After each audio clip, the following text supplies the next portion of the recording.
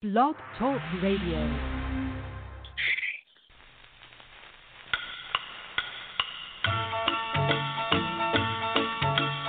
Midnight, one more night without sleeping, watching till the morning comes creeping. Green door, what's that secret you're keeping? There's an old piano and they play it hot behind the green door. Don't know what they're doing, but they laugh a lot behind the green door. Wish they let me in so I could find out what's behind the green door.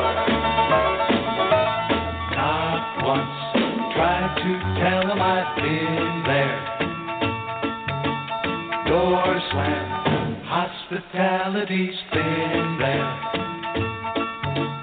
Wonder just what's going on in there. Welcome to another edition of REPO Nerds, a spin-off of the Archivist Bets on Sexy Witches podcast. And I am the head Hauntress. Hello, everybody out there in Radio Land. This is the head Hauntress here with REPO Nerds. We've been kind of slacking on the REPO Nerds this season. This is only our second episode. But I'm sure, as all of you know, there's been some distractions in the real world from our movie watching.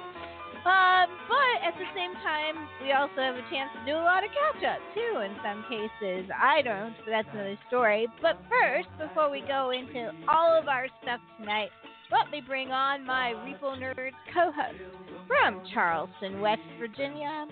Please meet and welcome my Wizard of Wandling, Steve, the Wizard of Wandling. Thank you for being on the show, sir.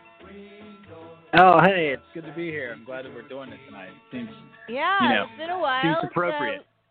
Last time we crammed 4 movies. This That's time true. The world was still moving.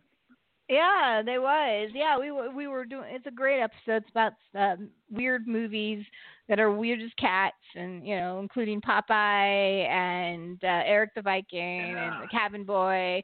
So those were some silly films.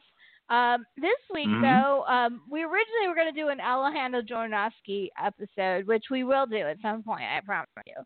But because the world decided to go to shit, we've decided to put that aside for a while until I have some time to actually really deep dive and do what I want. And instead, we decided to trade 2 of our favorite movies. One of them was Once Upon a Time in Hollywood, and that's Steve's favorite movie from 2019. And so and it's the only Quentin Tarantino film I think that I haven't seen. So I watched that, and I gave Steve Wandling Dolls from 1987 from the recently deceased master of horror himself, Stuart Gordon. By the way, just so people know, we know this, that Quentin Tarantino is also on the Masters of Horror list, believe it or not. That's true. So we have 2 Masters of Horror tonight to talk about. But first, a lot of us have quarantine on our minds, as you may know. And, I am unfortunately essential. So that means I have to go in. So I have not been watching very many movies. I have been binging The Good Place, though. I just finished season 1 of that. So it's pretty good so far. I started season 2. So I am watching something. But that show brings me up a little bit. It makes me feel better and forget, quarantine sometimes. It's good for that, I think. I was really surprised.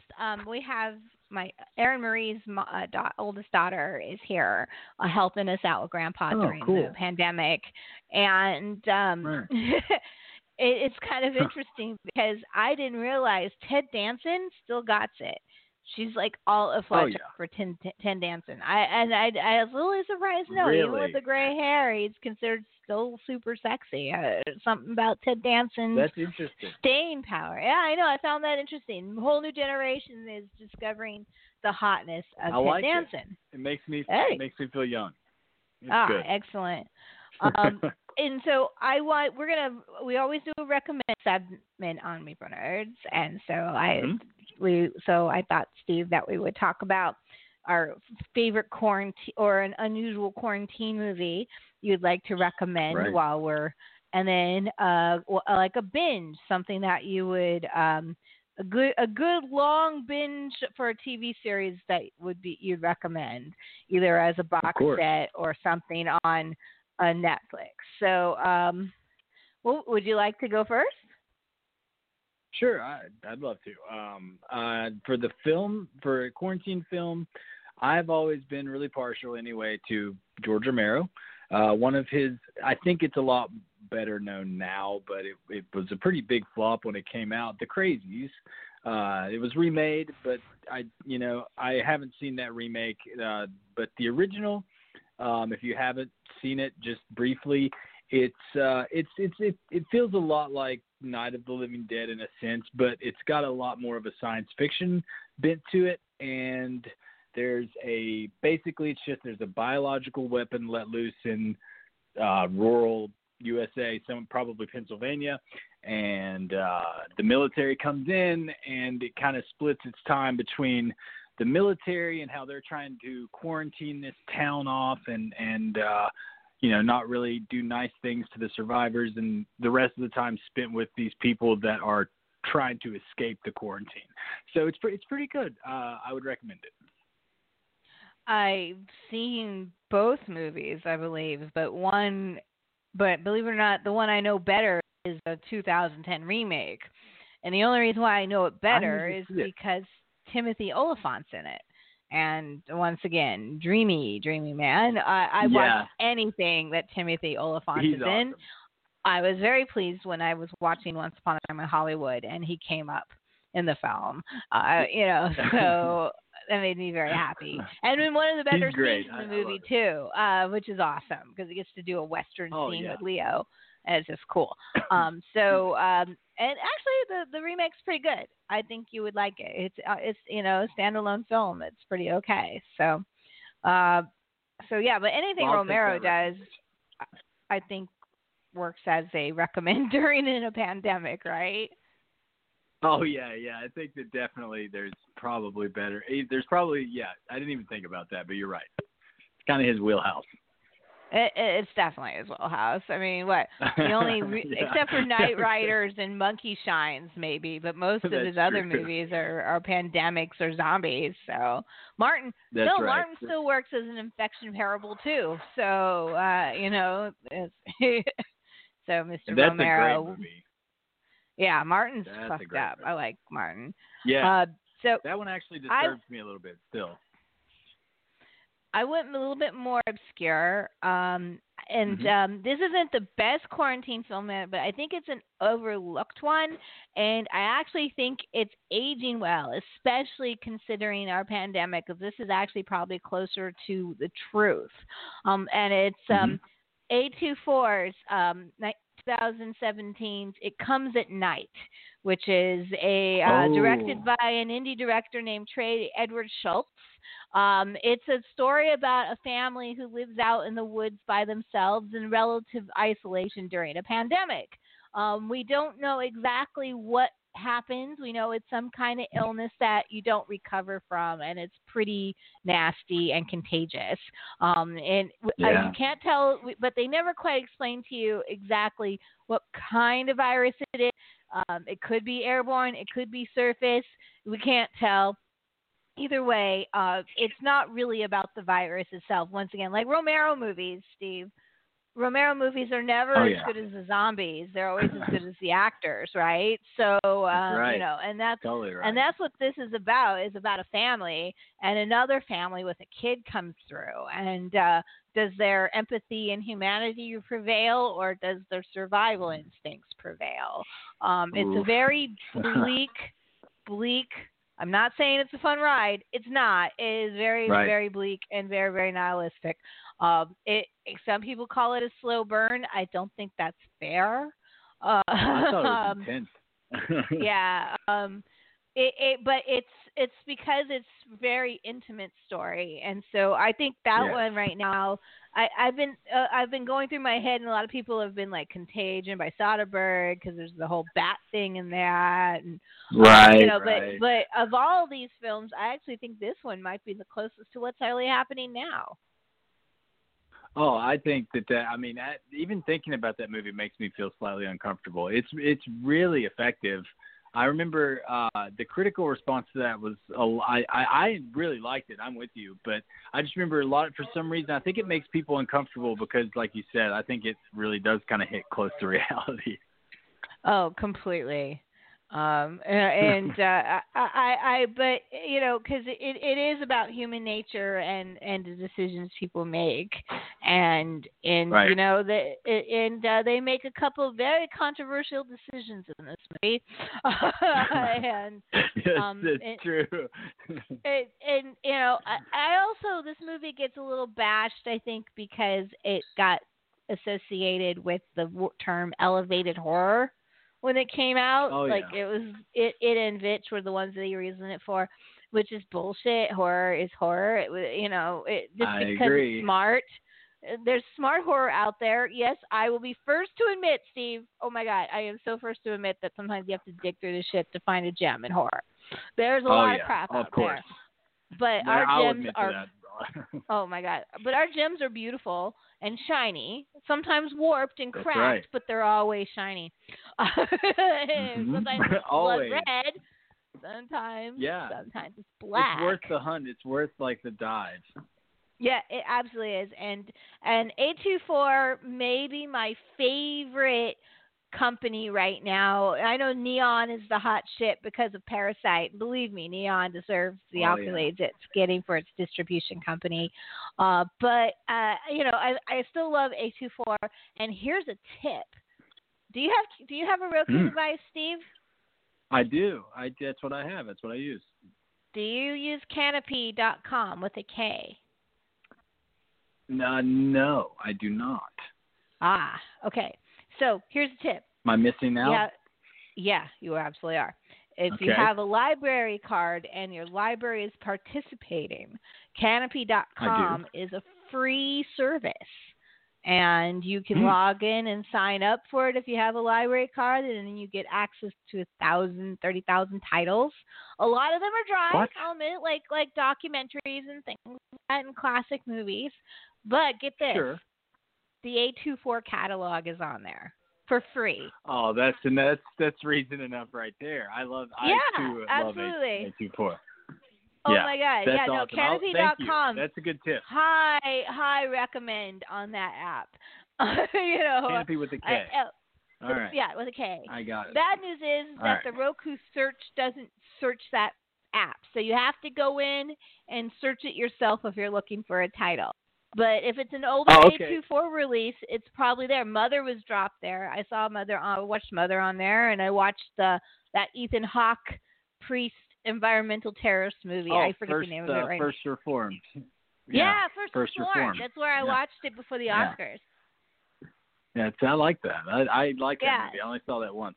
Yeah, it's good. Yeah, it was pretty good. And there's some honest dialogue in that movie. So that's another movie that almost is timely as First Reformed, even though it's not about a pandemic, but it is about the climate change and the environment. So that would be a good choice, too. So First Reformed by A24. Absolutely. So there's 2 A24s for the price of one. That's right. And then Canopy.com. That's awesome. Yeah. You can't beat A24's catalog just at your fingertips. When I found out that was on there, I was in total another shock. I was like, A24 catalog, and I just started binging it. I don't have everything. I don't have close to everything. I've just now pretty much. Go ahead. Oh no, go ahead. No, go ahead. I was just saying. We jinx. Okay. I was saying that I love that A24 this is one of the reasons why they're my favorite companies, because they do shit like this. Absolutely, and I mean, not everybody's going to do that at all. So, and they really make probably. I mean, it's one of those studios I remember back in the a little bit further back, like Focus Features used to really excite me for a time period, probably 10, 12 years ago, and that's what it reminds me of. Everything they put out, I really want to see. So that makes it easy. Yeah, no, totally. Moonlight is also an A24. It's on there. So I mean, there's a good list of films. So go to Canopy.com if you have a library card. If you don't, you should have one. And that's something you can do. Go binge some free library movies. Speaking of binges, before we give our recommendations for a TV series worth binging while they're in the quarantine, there is something we should be binging very soon. I don't know if you saw on the news today, but South by Southwest is going to release their film festival online through Amazon for 10 days. You have to sign up. I really couldn't believe that. Good news is that they did put in the press release that the people who put the movie, anybody that has a film that they're releasing gets a screening fee, because a lot of people were worried about that. So they do get the filmmakers will get paid, which is good. But you can sign up. Super good. It's in front of the paywall, so you don't have to have an Amazon Prime account for this, which is amazing. So you could, but you do have to sign up for it. They haven't given a date, but 10 days to binge their festival. I don't remember what was on the lineup except for Quiet Place 2. That's the only one I seem to remember being on there. So that might be worth it right there. But I don't know what else is on the list. I didn't even know that. That's great. See, I'm learning new stuff all night here. That's great. But isn't that amazing? I didn't know. I know. Because it's not like I get to go to South by Southwest usually. You know. No, and always their midnight lineup at South by Southwest is usually so good. So, I can't wait to like deep dive some films from, I'm going to be up way late watching those movies, but absolutely worth a quarantine binge. So, that's the perfect quarantine. And I'm going to go first in my TV binge because I know it's going to be something we both completely 100% agree on. Go for it. If you want to watch something that's timely, ages well, has great stars, great fashion, and 8 seasons, I would highly recommend, if you've never done it, binging the TV series Buffy the Vampire Slayer, starring Sarah Michelle Gellar. I think that when I was sick, I binged that show. So it was actually the perfect thing to binge. It is fun. It's exciting. It's aging pretty well. The fashions are 90s, but all the best kinds, early 2000s, late 90s fashion. So what do you think of my choice of a TV binge? Oh gosh, it's something that I try to avoid talking about because I think it's a great choice, but I've never done it. I've never gone through Buffy like that. I'm still going through Twin Peaks. You're gonna have to go through Buffy now. Granted, there's less episodes, but arguably, I think it's harder to watch Twin Peaks than Buffy. You can burn through Buffy episodes. Have a point. So you can't burn through season. I don't think it's easy to burn through season 2 of Twin Peaks. I think season 2 is obvious why they got canceled. I will admit to you, it's been a slog to get to season 2 for me. Yeah, season 1 I think I breezed right through, and there's also a drastically uptick number of episodes in season 2. But season 2, Lynch and Frost kind of abandoned it because ABC kept moving the schedule around, and so the storylines get really. You can tell that it's not the same people, behind the scenes. So, one of the composers of Twin Peaks died this week.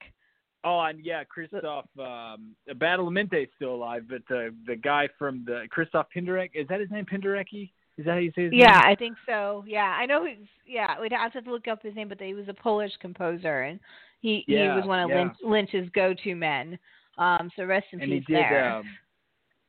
He had his stuff was crazy sounding too. I remember on The Return they had that infamous like nuclear bomb scene where it just keeps going on inside this explosion, and it's just got all these shrieking violins is what I think of, because I think he had music in The Shining or something, one of the big horror films in the 70s too, and I always think of that, like just shrieking violins is what he kind of sounds like. So it's very unsettling, you know. Well, at some point, I think we should do a Repo Nerds, and it'll be a long-term one because you have to do all 8 seasons of Buffy. I think you would really. I'm glad that you. I think you would really enjoy the show. It's addictive. It's absolutely one of the most addictive. Now, the first season is episodic. Like, there's no overall overarching storyline to the first season, really, other than her discovering that she. Yeah, but season 2, you start actually having still episodic episodes and standalone episodes, but overall overarching storylines. So every season has a larger goal, and it's real. The first 3 seasons are kind of perfect. Like, that is the perfect 90s show right there. Boom. Season 4 is surprisingly good, but it's a little bit uneven. Same with 5. Like, they were trying to find their footing, but season 4 has some of the best episodes ever of Buffy, like, written, and also introduced the character of Tara, which was a huge fan favorite. Willow and Tara was one of the first positive lesbian couples on television, so it was nice to see him introduce Tara. Yeah, and Tara is also first positive Wiccans that I know of, one of the first ones.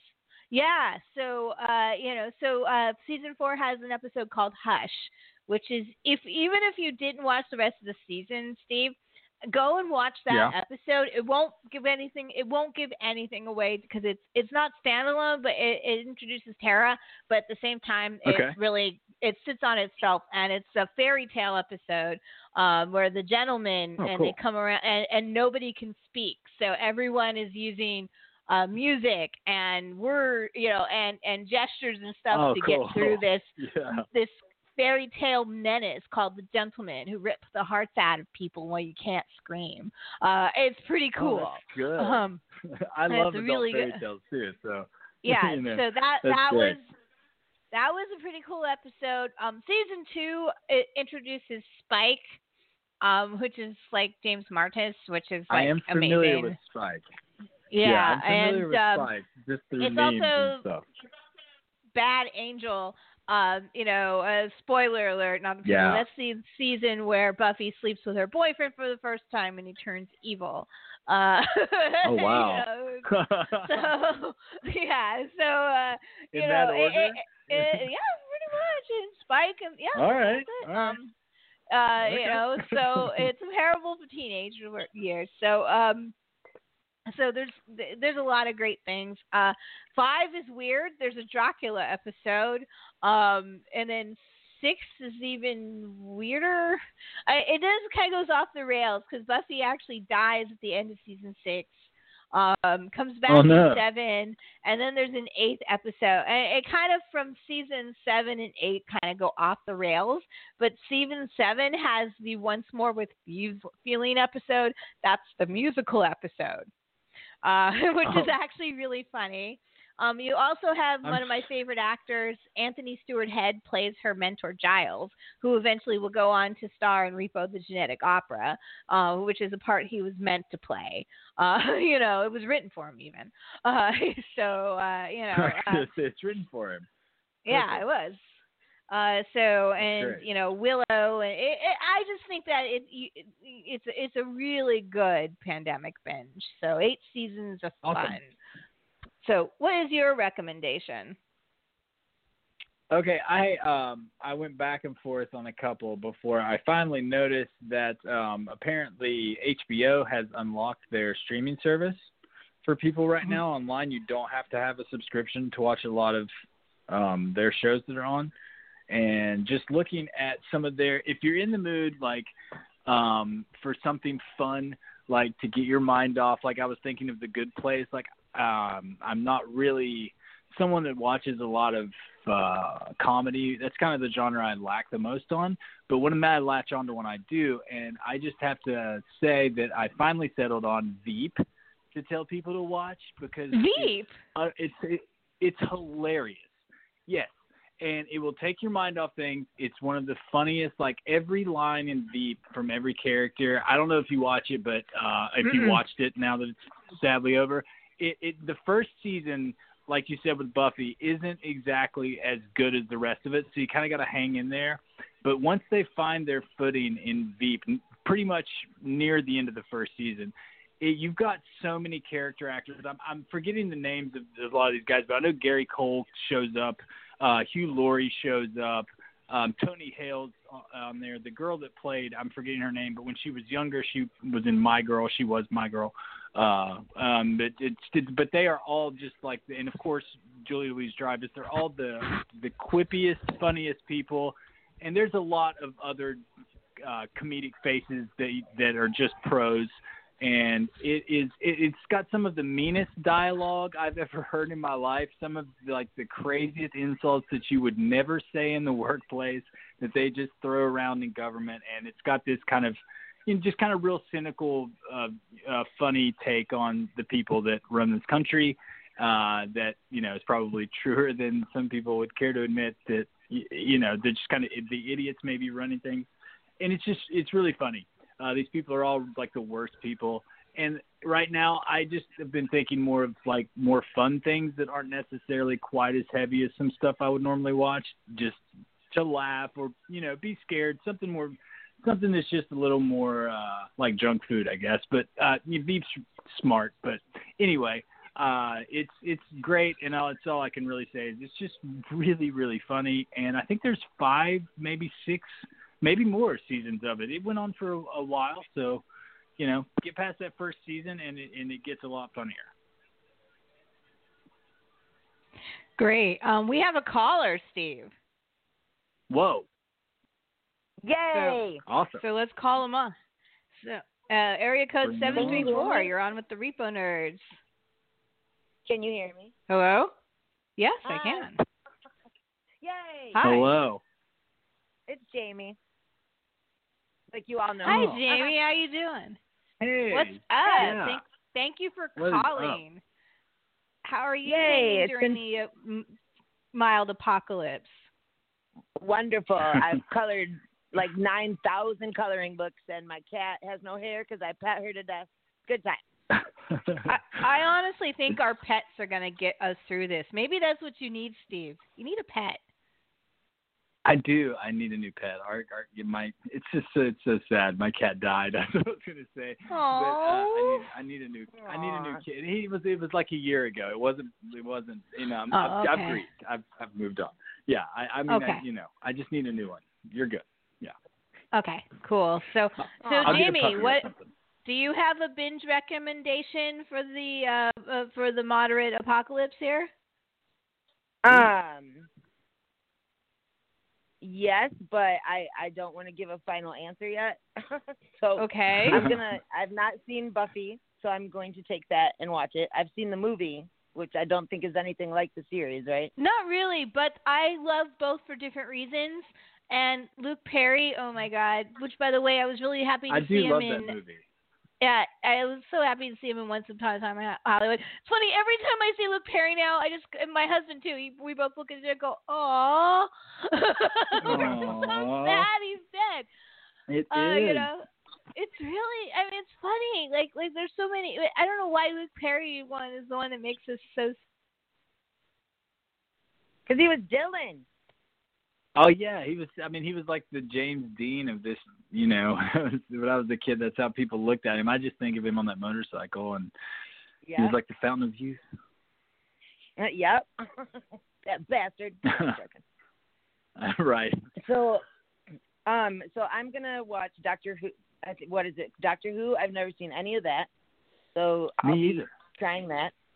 Yay! There you go. There's an idea, but that's not like horror-y, I guess. Is it? I think it can get a little scary sometimes. Somebody told me that. I don't know, but I don't think it is all the time. Maybe Elizabeth knows.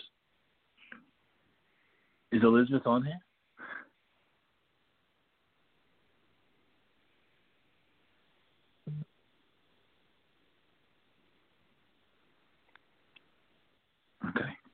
Jamie, you still there? Maybe not. I'm still here. Oh no, yeah, she got dropped.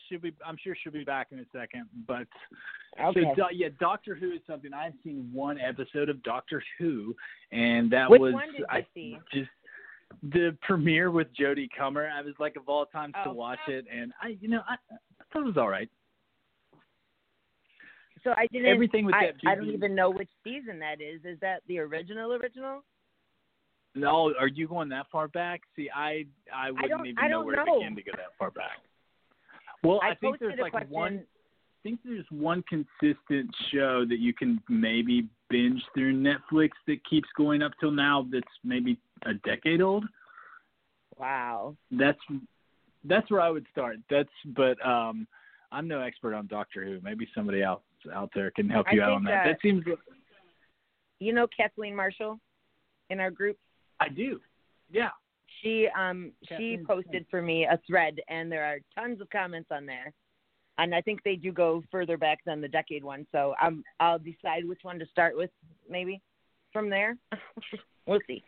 It seems like you're working on a thesis almost. It's like I saw where CBS All Access has every Star Trek series, and I've never really dove into that. I know, right? I was like, man, can you imagine a quarantine, every Star Trek episode, every series binge? And I've never, like I said, I've seen some of the movies, but, that's about it.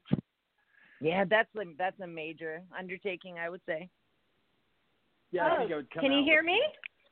Hey! Yes, hi. Hey, I'm sorry about that. I got kicked out of the system. So I didn't do it. Is it because I called in? No, I have no idea. It's Blog Talk. This happens at least, once a week? Once a show? It happens. Practically. Oh, such annoying. Anyway, I'm back, and I'm sorry I missed everything. So, sum up real quick. Where are we at? We solved the quarantine while you were gone. Yeah, that's it. We're all going out. Yeah, it's all solved. No, we were talking about Doctor Who. She was wondering what's a good place to start. I recommend starting with the 10th with the Fourth Doctor. Is that the Tennant? David Tennant? Tom Baker. Okay. So that was the Doctor. He's got the longest run of episodes and the most variants and some of the more famous companions. So I would start with the Fourth Doctor with Tom Baker. Okay. So, easy, Elizabeth. I told you Elizabeth would know. Absolutely. If you want to start with the modern one, a lot of people, because we will be the first to admit that some of the special effects in the earlier episodes is pretty hokey. I would recommend starting with Christopher Eccleston, which is one before David Tennant. He only had 6 episodes, but Rose was introduced in those episodes, and so is John Barrowman's character, the captain, who eventually goes on to do Torchwood. John Barrowman. So I would recommend starting with Eck for the modern ones. But Tom Baker for the original and Eck for the modern version. Oh, yes. Okay. Which one was there? I don't know if there were multiple ones, but the one episode I've seen had, I think they're called the Weeping Angels, where you have to look at them or they'll come and eat you. Those are the modern ones. First of all, Weeping Angels are terrifying. Right? I believe those are they start with David Tennant, right? I believe those are David Tennant episodes.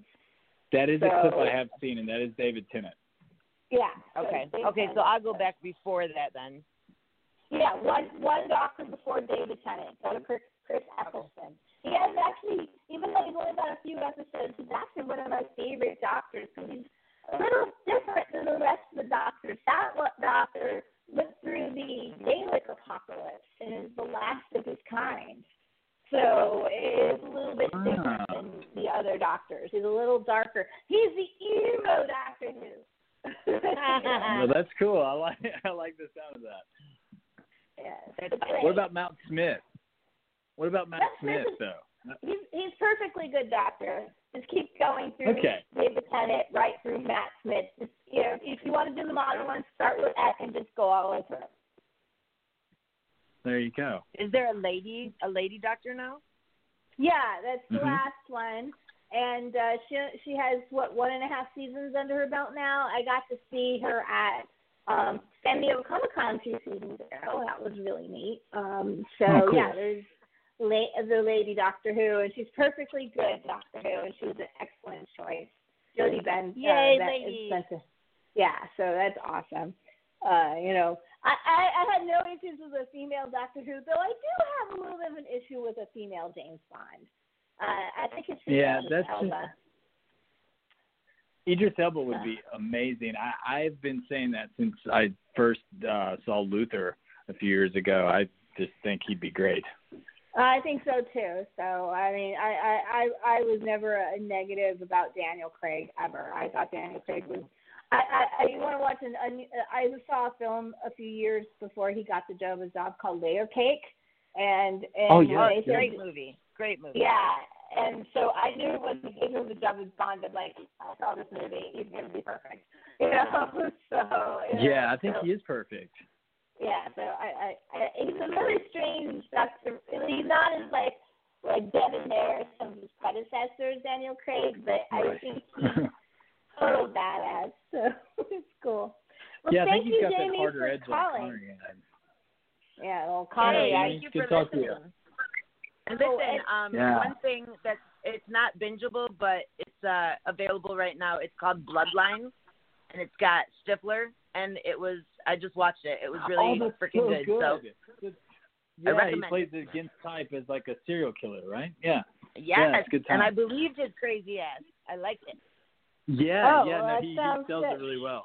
Excellent. It would make a good double feature with Mr. Brooks. If anybody remembers right? Mr. Brooks. Yeah. So, yeah, I do. Well, thank you, Jamie. We're going to talk about our first watches now. So if you want to listen, right. You're welcome to do that. So thank you, Jamie. Jamie, before you go, which one of us should go first? Should he talk about dogs first, or should I talk about Once Upon a Time in Hollywood? It doesn't matter. I'm going to try to listen to all of it, but I'm going to hang up and then go back into the blog radio, so it might take a second. All right. Well, you have a good one. See you, Jamie. Thank you again for calling. Thank you. Later. Thank you. Bye. Thank you.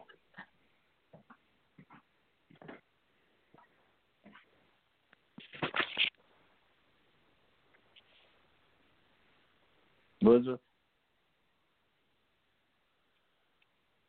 1 second, I'm not sure I'm still in the air. Okay, I am still in the air. I wasn't sure. I don't hear any. All right, so my pick, the film that was recommended to me from Elizabeth, while she handles a little bit technical stuff, was the recently passed Master of Horror, Stuart Gordon. I have always been a huge Reanimator fan and a From Beyond fan, a lot of his more Lovecraft adaptations. And I really am not sure if I even was aware before he died and I looked at his full filmography if he had anything to do with dolls.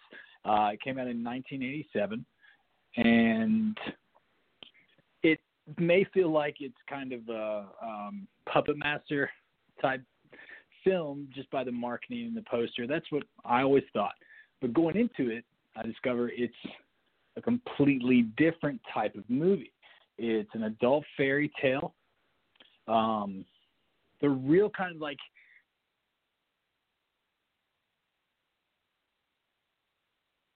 I think I'm back on. You are back on. I'm back on. Too. Okay. We're back on. That's great. We're both here. I hope We're there's here. still people with us. We're still here. I do too. I was. Oh my God! I was just floating in deep space. Terrifying. I felt my so God. alone. So we both got dropped. I got dropped, and then I saw you get dropped, and I'm like, no, it wouldn't let me call back in. It sucked. Oh, so here I am. I didn't think it. I was afraid of that. Yeah. So here I am. I was just floating out on my own. I didn't feel normal. All right, so let's talk about dolls first, because I'm sure we're going to have a lot more to talk about it Once Upon a Time in Hollywood, because there's a lot to unpack there. There's a lot to unpack. So you've seen a lot of Stuart Gordon movies, but you had never seen dolls. Nope, I always avoided that movie. Like I said earlier, a minute ago, I don't know if you could hear me, but I didn't realize that was. I remember the case from my childhood video store and whatnot, but I never knew it was a Stuart Gordon film till he died. Which I told you. So that was it. Yeah, when you were like, "Hey, watch Dolls, man, it's awesome." Because and it is. I just from the marketing of that movie, the poster, just growing up. It just seemed like another Puppet Master film, which I think a lot of people may think that it, was, but it's a different type of movie. That's for sure. And it's got the great haunted kind of house feel to it. I think that the settings are really pretty and very well shot and look great. It's got a very almost gothic feel to it, but it's more fairy tale. And the older couple in the film that own the house, they're great. And I feel really bad for the little girl in that movie. Actually, her dad and his wife are so mean that I almost didn't feel bad for these characters when I kind of thought it was a funny, but also surprisingly brutal kind of murder scenes when they happen there.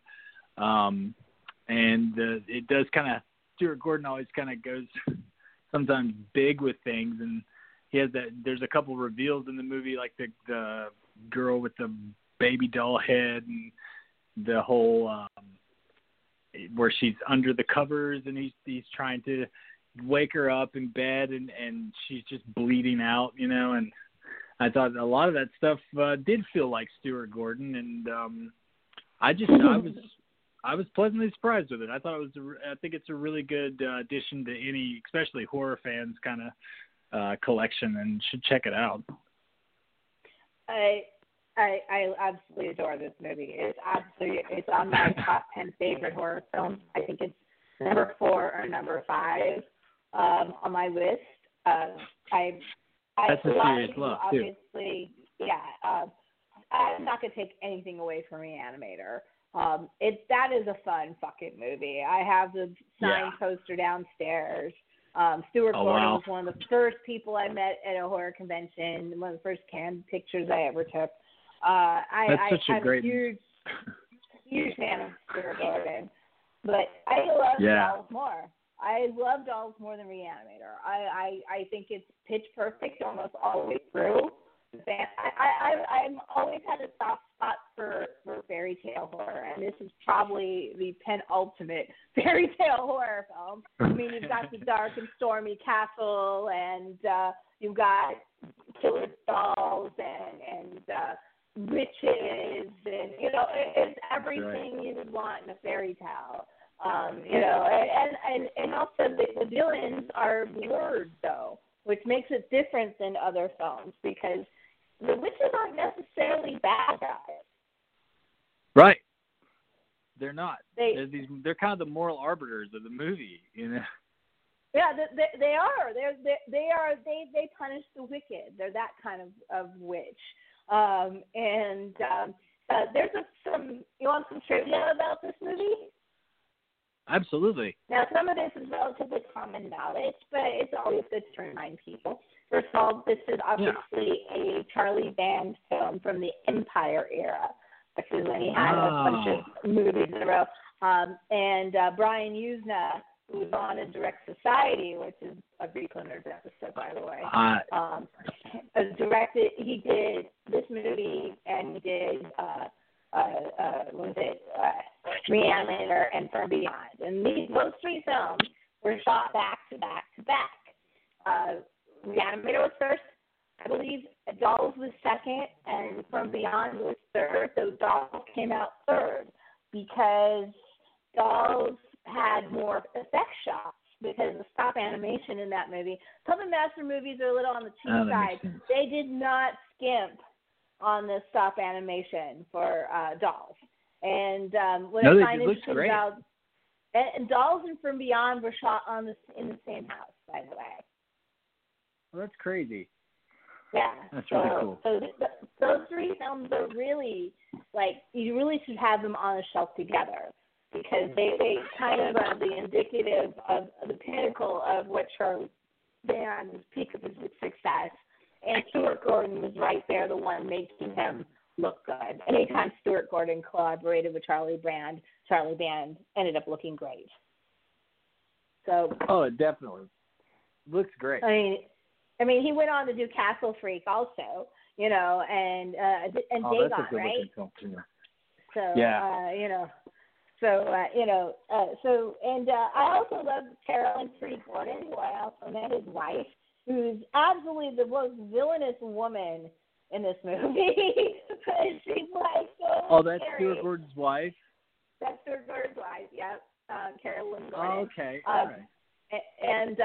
And then which one? I think it's Cassie Stewart. Is that the right one? The one that has the eyes ripped out, the girl in that sequence. Oh, yeah. She is the girl from the Take on Me video. I did read that. I thought that was really cool. I did see that. That scene actually kind of scared me a little bit. I was like, whoa, wow, I didn't expect that.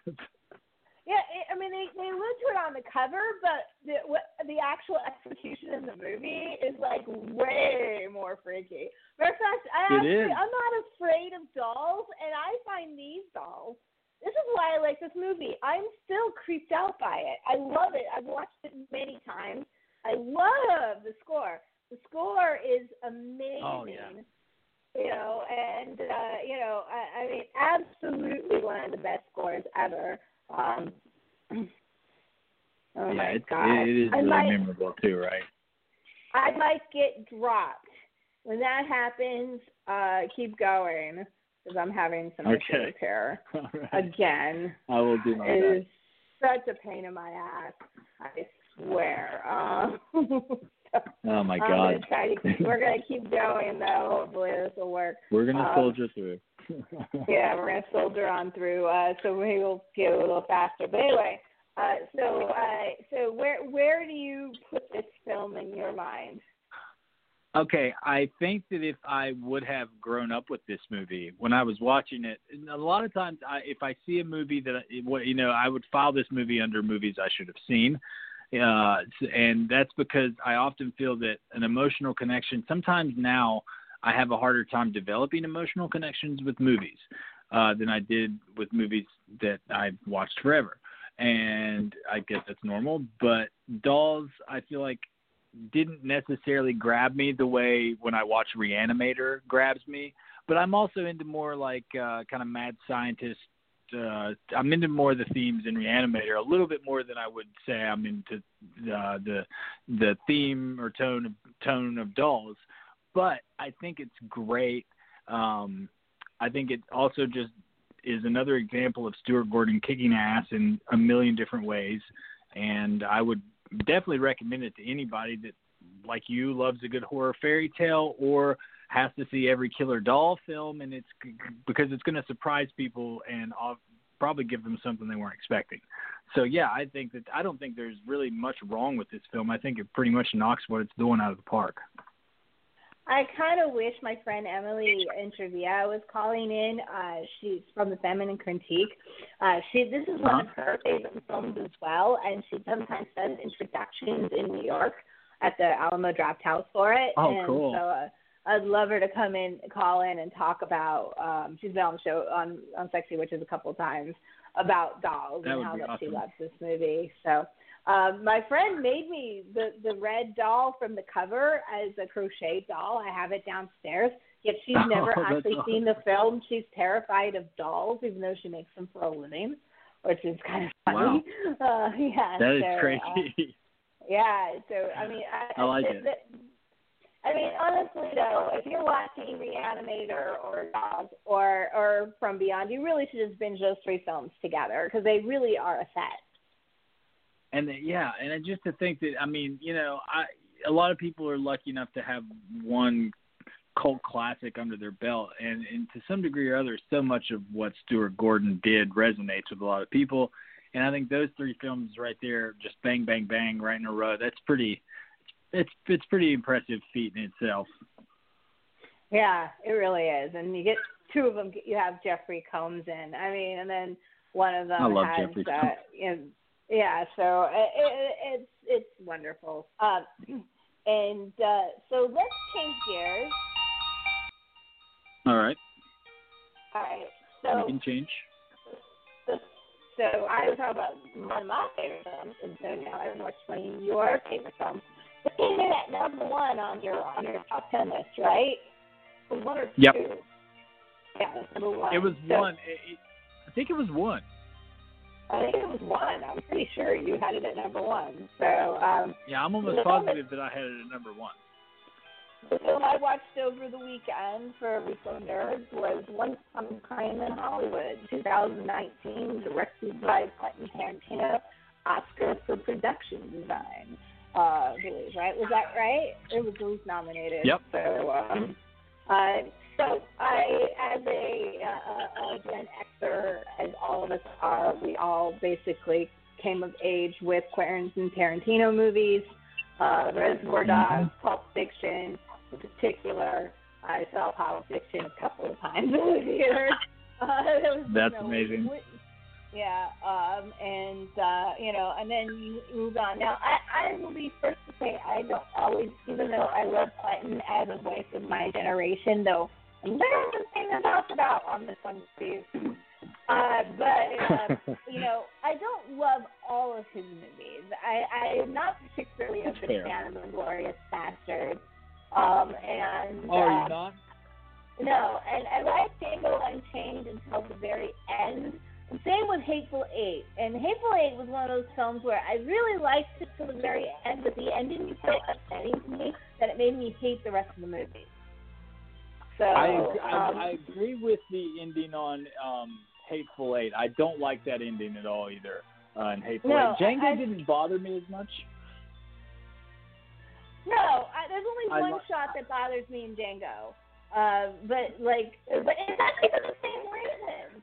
Actually, they both actually feel really misogynistic shots. But oh, really? But that's true. I love Grindhouse. I saw that 3 times in the theater. Oh my gosh, I did too. That's one of the most. Yeah, I did too. I loved Grindhouse. I went on my own. Then I took my dad, and then I took my friend Fernando. I was like, okay, we got 1 week at this before it goes away. We're going to watch as many times as we can. That's exactly right. I'm sure I was one of 6 people that paid most of the time to go see Grindhouse in theater. So I love QT. I don't always love his movies. But I will say I did like this one a lot better than Hateful Eight. But I do have some issues with it. A lot of issues with it. Yeah. I'm curious. First of all, though, I want to say a lot of good things, because there is a lot of good things. First of all, I think Leonardo DiCaprio is amazing in this movie. And even more amazing was whoever was his assistant and did his hair and makeup was just blowing my mind throughout the film. I thought that was absolutely cool. Brad Pitt was good. He was. I don't think he deserved the Oscar for what he did, but he was good. But he basically got paid to drive cool cars around L.A., so I'm sure that was a great role for him. We are in total agreement about both of those performances. I think DiCaprio should have gotten an Oscar over Brad Pitt. Yeah, absolutely. They should have reversed it. It was completely different. Yeah. Production design, well-earned Oscar. I knew it was going to anyways. The casting is incredible. I mean, you've got Margot Robbie and Timothy Olyphant and Luke Perry. I mean, you can go on and on. The guy who played Steve McQueen had huge holes to fill. And Damian he did Lewis. a pretty damn good job. He did. Really, the one thing he had was so awesome and memorable. Okay, I understand, Steve, why the Bruce Lee family was a little upset at the Bruce Lee sequences, but I actually took it as like they do on Entourage, where they play more evil versions of themselves, and that's what he was doing with Bruce Lee. That wasn't really Bruce Lee. That was more of a dramatic interpretation of Bruce Lee for the narrative reasons. because they wanted to establish that Brad Pitt's character could fight and hold his own against the real martial artist. That's come back to play later, especially his amazing throwing skills.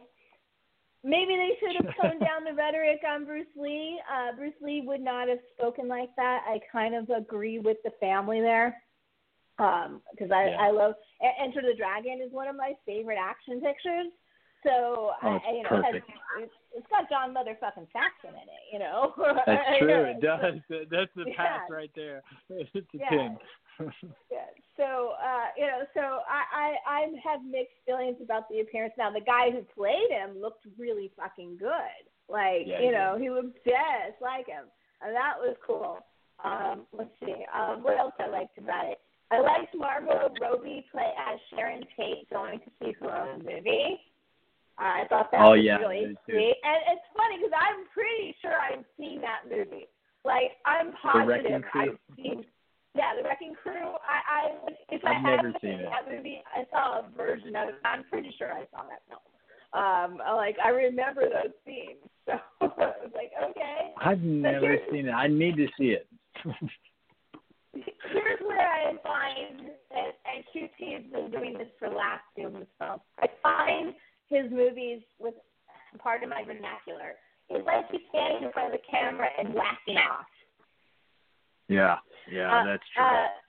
And I appreciate it some because he's rich enough now that he can whack off on camera and no one gives a fuck. But at the same time, it's like, he's always had, for example, his foot fetish, okay? Kind of famous. I know it's there. This time, it was so over the fucking top, dude. It really was. It was distracting. Which no one would sit like that in the movie theater when they're watching their film. They would drift their feet over the seat next to them, people. We know that. They wouldn't put their feet in the view so you can't see them. The girls are putting their feet up on Brad Pitt's stash, and and there lots of shots of feet walking, which is okay. The feet walking part is more like what QT. Really, I mean, it's just desperate. He needs to take it back a notch on the feet fetish. Really, I'm not shaming the kink. No, it's fine. I mean, I'm not shaming anyone. I agree with you, though. When I rewatched it, especially the last time I rewatched it just last week as well, it was distracting. Yeah. It is. That's the problem. It's distracting. And so I found the whole feet thing. Both Paul and I were like, no! Every time it happens. Now, I absolutely adored the sequences where they were shooting the Western. I think that was my favorite scenes in the whole movie, where they got to actually pretend like they were on a set, and that fringe coat is just, and the way that Leo looks in those scenes, that part worked. All of it. It's so good. Yeah, that's the best. It's fun. It's a fun film. It's definitely a fairy tale film. So, which brings us to the ending, which we should discuss. Spoiler alert, if you have not known anything about the Manson family or this movie, go watch the movie, go read about Manson, and come back, because it matters. All right, that's being said. It really does.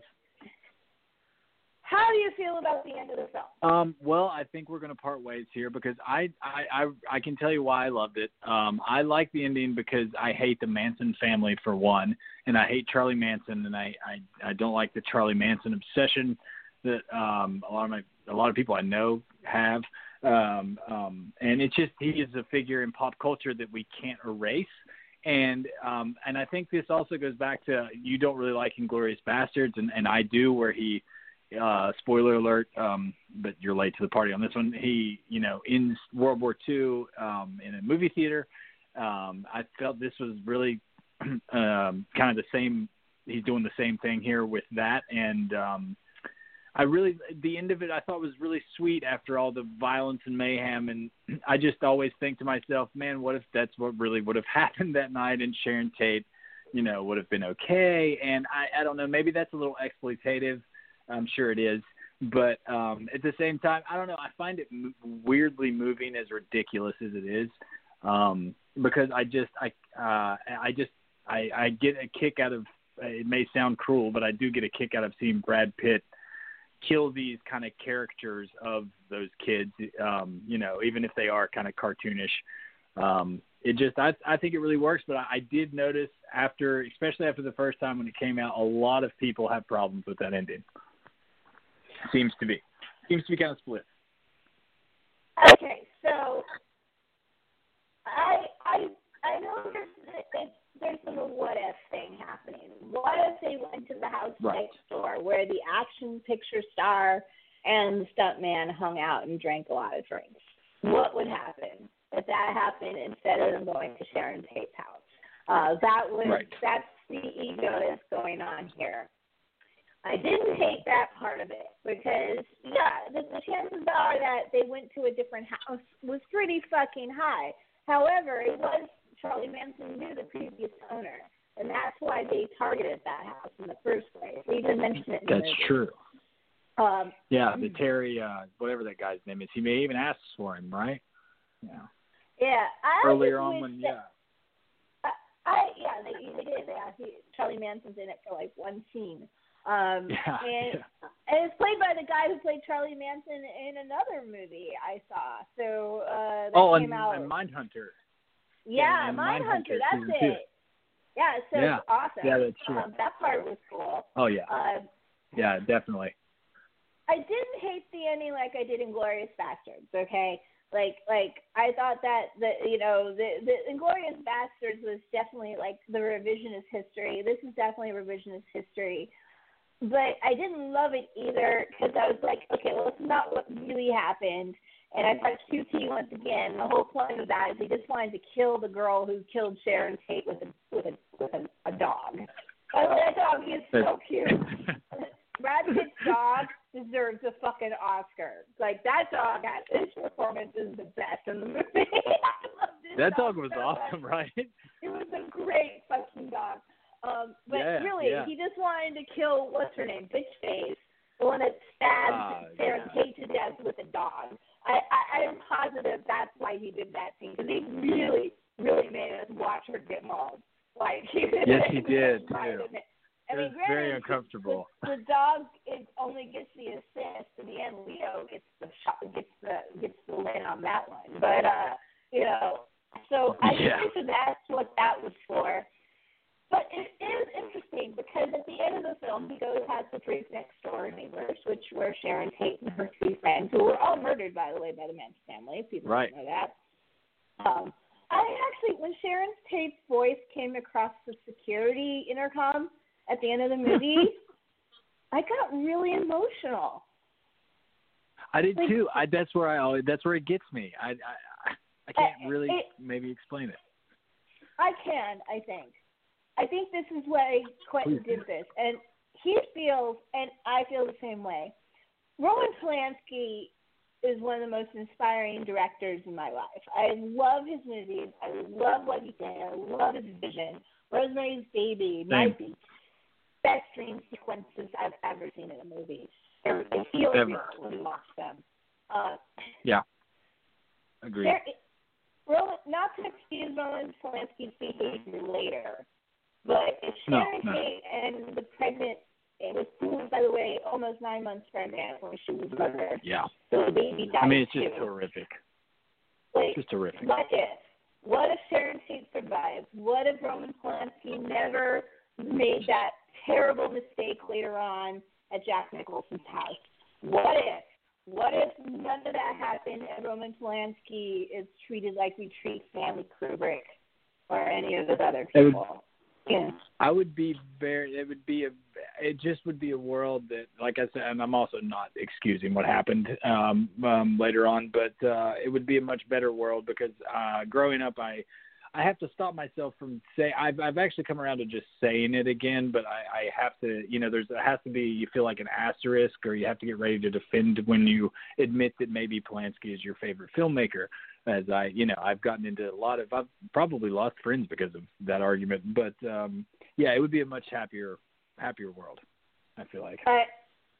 Here's the thing, Quentin Tarantino movies, they're all produced by Harvey Weinstein. Am I supposed to judge the movie based on the producer? I don't know.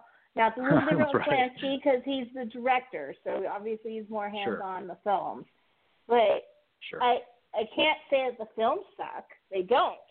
No, they're so good. He might suck. They're so good. He might suck. Yeah, he might suck. There's a very good probability that he sucks, you know. So I'll give people that. That's fine. Woody Allen, and nobody stops him from writing books and making movies. I also really like a lot of his work, and there's well, but you know, I understand. I do understand.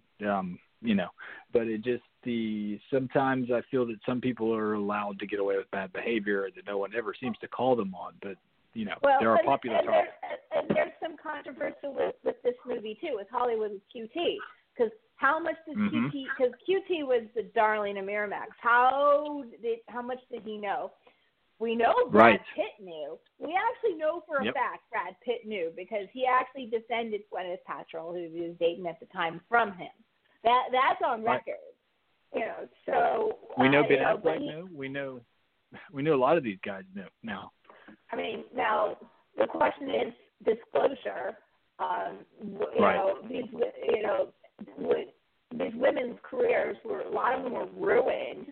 Your Savino, for example, his career was ruined. Just ruined. It was Harvey Weinstein. I mean, would have the men suffered as well if they had came forward in that era? Who knows? I don't know what the hindsight would say, but I'm not going to dismiss the films that made me who I am because one asshole is spoiling the barrel for me. Does that make any sense? Oh no! To me, that's the conclusion that I've come to after wrestling with it for a long time. You know. Some people are just going to react the way they're going to react towards you. If even if I share out, like I'd say, just a still image from, Repulsion, which is one of my favorite movies or something, it can always draw somebody out that's upset. And I get it. If you're upset, I'll let people say what they want to say. But at the end of the day, that movie and Rosemary's Baby and a lot of his work means a whole lot to me. I mean, I was taught Repulsion in school. In my high school, they showed it to us. Because it was the best, one of the most interesting viewpoint. A movie from a viewpoint of a woman at the time was very unusual, especially with the man directing. And here we have this. So maybe the world would have been, maybe Hollywood would have been a better place if the Manson family made that mistake. And I think that's what QT was hoping that that it didn't go down the way it did, but it did go down that way. And Charity died, her daughter died. Her friend died, her ex-husband died, and her boyfriend and his girlfriend died.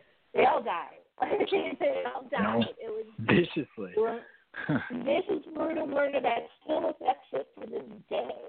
I mean, and Joey Manson. Oh my God! I think that, and so I understand how QT feels, and I think that's why I give the ending more. I'm not fully giving it 100% pass, but I am giving it a pass. If that makes any sense. More than you'd give Bastards a pass, right? More than I give Bastards a pass. Definitely more than I give Hateful Eight a pass. Oh my God. Oh God. QT needs to step down on the misogyny thing. He's starting to piss me off on that thing because he's done some things that are absolutely terrible. There's a line of dialogue that Eli Roth says in Death Proof, which I actually think is absolutely important and should have been cut. That's super misogynistic. What's being super misogynistic? Eli Roth has a dialogue sequence at the bar in Death Proof at the Chili Bowl. Oh, it's awful. It's awful. And it's I know. absolutely one of the worst pieces of dialogue ever written. And it's on the Death Proof soundtrack. And I always delete it when it's on my phone. Eli Roth, my God. Yeah, I don't that like makes Eli me Roth. think if He's reading it as written. You gotta remember that. He is reading that as written. That's true. That's true. Improv is very much like Robert Rodriguez allows a lot of freestyle improv. QT does not allow that. He writes his scripts and follows his scripts. So Yeah, so he's reading as written. And the Jingle and Shame, at the end of the movie, he shoots the woman, the wife of Leo, and granted, she kind of had it coming. At the same time, it was played for laughs, and I didn't think that was appropriate because it was this odd laugh. Oh, yeah, that's a very brutal, really violent scene. And, of course, the hanging the woman in Hateful Eight. By the way, a woman who never murdered anybody. I want people to watch Hateful Eight again and watch the end and realize that she actually, not that she's innocent, but she never actually kills anybody in the movie or killed anybody before the film. So, and here they are. We're watching the two quote-unquote heroes string her by the neck until she's dead, and they're laughing at her. That's pretty bad. That scene is really hard to defend. I find that just awful. It's pretty bad. I was kind of for it. So that's rough. I'm sitting here thinking about it. It's awful. Yeah, no, it's absolutely rough, and so this actually made up for that. I actually was okay with this one, and I actually think this film is pretty fun. Does it need to be as long as it does? Probably not. I don't think so. Probably not. But, and also, does he over-fantasize his women? Do all the women in this movie just look like the most amazing women you've ever seen? Yeah. Right. I mean, like, Manson's family is like the list of hot I've ever seen. I know. It was like, wow. I was like, I didn't know that I've seen the Manson family before. They didn't exactly look like this. This is different. They were like a glamorous Manson family. Holy shit. It's true. It's a glamorous life, I guess. I do like how they were calling Brad Pitt an old man, because technically, yeah, he is. He's in his 50s. Yeah. And they're like teenagers. Yeah, Brad, yeah. So technically, that's true. He still got it. I mean, they had that one scene where he took off his shirt on the roof. He just takes off his shirt. Yeah, he just takes off his shirt. And I'm like, all right, Brad, 52, I got that. You got that. I got that. Yeah, he just... This is the whole purpose of that scene. He just climbs on that roof and slowly takes off his shirt and then lights a cigarette, staring into the sun. It's you can't why not? It's a classic Hollywood shot. It is a Hollywood film. Yeah, that's the thing. It's true. Is a fairy tale about Hollywood and neon signs and the bandits drive-in. There's definitely a nostalgic touch to this movie that I don't know if it completely burns it. Because Hollywood in the 60s was kind of scandalous. It's the late 60s. I think it's the Hollywood that exists solely in his head. Yeah, it's the Hollywood he wishes it was. I think that is what this movie is about. Once again, he's standing in the camera and whacking off. Yeah, he's bad for that. He's really... But I completely validate that you would love this movie because it is a love letter to the movie making experience, and that's true. And that the Manson family was the loss of innocence of the Hollywood era, which is kind of what it's really about. Because, when the Manson family killed Polanski's family like that, that's true. Hollywood never really fully covered. In the Black Dahlia murders, it kind of survived, but it never really recovered from Sharon Tate's murder. We're still talking about. I mean, there's constant movies, TV specials. People still can't get enough of Charlie Manson. Yeah, for whatever reason. I sometimes wish people would just ignore him, but but he may outlive us all, sadly. Well, didn't he die finally? He died finally. Yes, he did. But I just meant. Sorry, I didn't mean that literally, actually. But no, he did die. No, he did die. The world is probably always going to talk about him as long as we're still here, I guess. Yeah, no, maybe he's not. always going to be. He's always going to be on the serial killer's playing deck. It's just kind of how it's going to work. But I would recommend, I would definitely give Once Upon a Time a recommend. Not to everyone, but to the people I know that would like it, I would definitely recommend it. And I know you recommend Dolls to the right people. Oh, absolutely, yeah. Great. Yeah. So, I recommend Dolls to anybody that likes a good horror film, period. Yeah, it's a really fun film. So, to the movies, yay. So, before we go tonight, Creepy Lovely just had their launch. That's true. Yeah, we got an article out on VFW, Joe Vegas' new Fangoria produced film. Got an interview up and got a couple more things coming. So give us a like and a follow, please. Excellent. And there will be another Sexy Witches. Usually they're on Wednesdays now in the season 2, though. With the pandemic, things are been a little crazy, so bear with us. But tentatively, the next date is in a week. That's on Wednesday the 8th. I have no idea what the subject will be, but we are getting close to the Madness Steam Post, which will be in the next 3 episodes. So that's a big deal. Exciting. The final madness. That's exciting. Yeah. So so we'll talk about that later. You can find me, Elizabeth Catherine Gray, the head Hauntress, on Facebook. That's where I live. You can find @Sexy Witches and @REPO Nerds on Facebook as well. We also have Twitter handles under there. We also have film groups, the FFB Film Geek Circle, the Halloween Horror Movie Marathon Madness, which is a contest in October, but year-round a horror fan group, and Road to Sassy Station, which is my science fiction fandom group. So if you want to talk fandom, we have specialized groups that don't sickles more general. So please join us there. Those are the podcast fan groups. And if you have any questions, you can always PM me on my Facebook profile. Because now I have honestly been posting a little bit more on the political side, but not really. I'm posting more about to document what's happening out there, because I think documentation is really important. So I'm doing it through the eyes of my eyes and what I see when I'm, So so bear with me on my Facebook page. It will pass, because usually, as Steve knows, I like to talk about like fossils and dead grave markers. It's more chronicle of the times, I feel like. Yeah, I feel like it's more when I see it. Yeah. I like history stuff more, and that's usually what I post on my main profile. And but this time, I've been posting about the pandemic because, it's the most important thing that's probably happened to us in a long time. So here we are. We always have the podcast. There's always movies. We might not be able to go to theaters now, but we can still watch them at home. And we will pull if you need us to pull your geek card and assign you a film, we can do that. We are the Repo Nerds, restoring Geek Cred 1, or Nerd Cred 1. Geek Cred. I almost blew my own slogan. That's right. So thank you, Steve, for coming on the show tonight, and thank you, Jamie, for calling in. Woohoo, callers. Yeah, thank you, Jamie. Callers.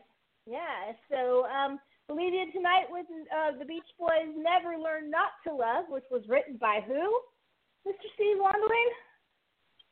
Oh my gosh, I don't even want to guess. I might get it wrong. I don't know. You wouldn't get Charlie Manson. Yeah, it's Cease to Exist. They changed the name of it. Oh, how did I failed. You knew that answer. You totally knew. I did know. I kind of stalled. Deer in the headlights. All right, so we will get back to you sometime in the end of April, early May for Repo Nerds. Once again, join Sexy Witches on the 8th. And have a good night, good film hunting. And, guys, stay at home and binge some movies. We'll talk to you soon. Good night, everyone. Good night. See ya.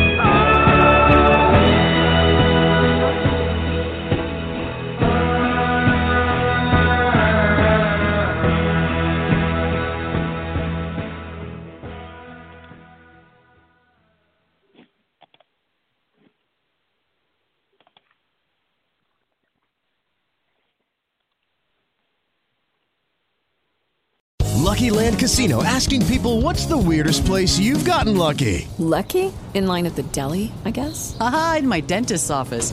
More than once, actually. Do I have to say? Yes, you do. In the car before my kids' PTA meeting. Really? Yes. Excuse me, what's the weirdest place you've gotten lucky? I never win and tell. Well, there you have it. You can get lucky anywhere, playing at LuckyLandSlots.com. Play for free right now. Are you feeling lucky? No purchase necessary. Void where prohibited by law. 18 plus. Terms and conditions apply. See website for details.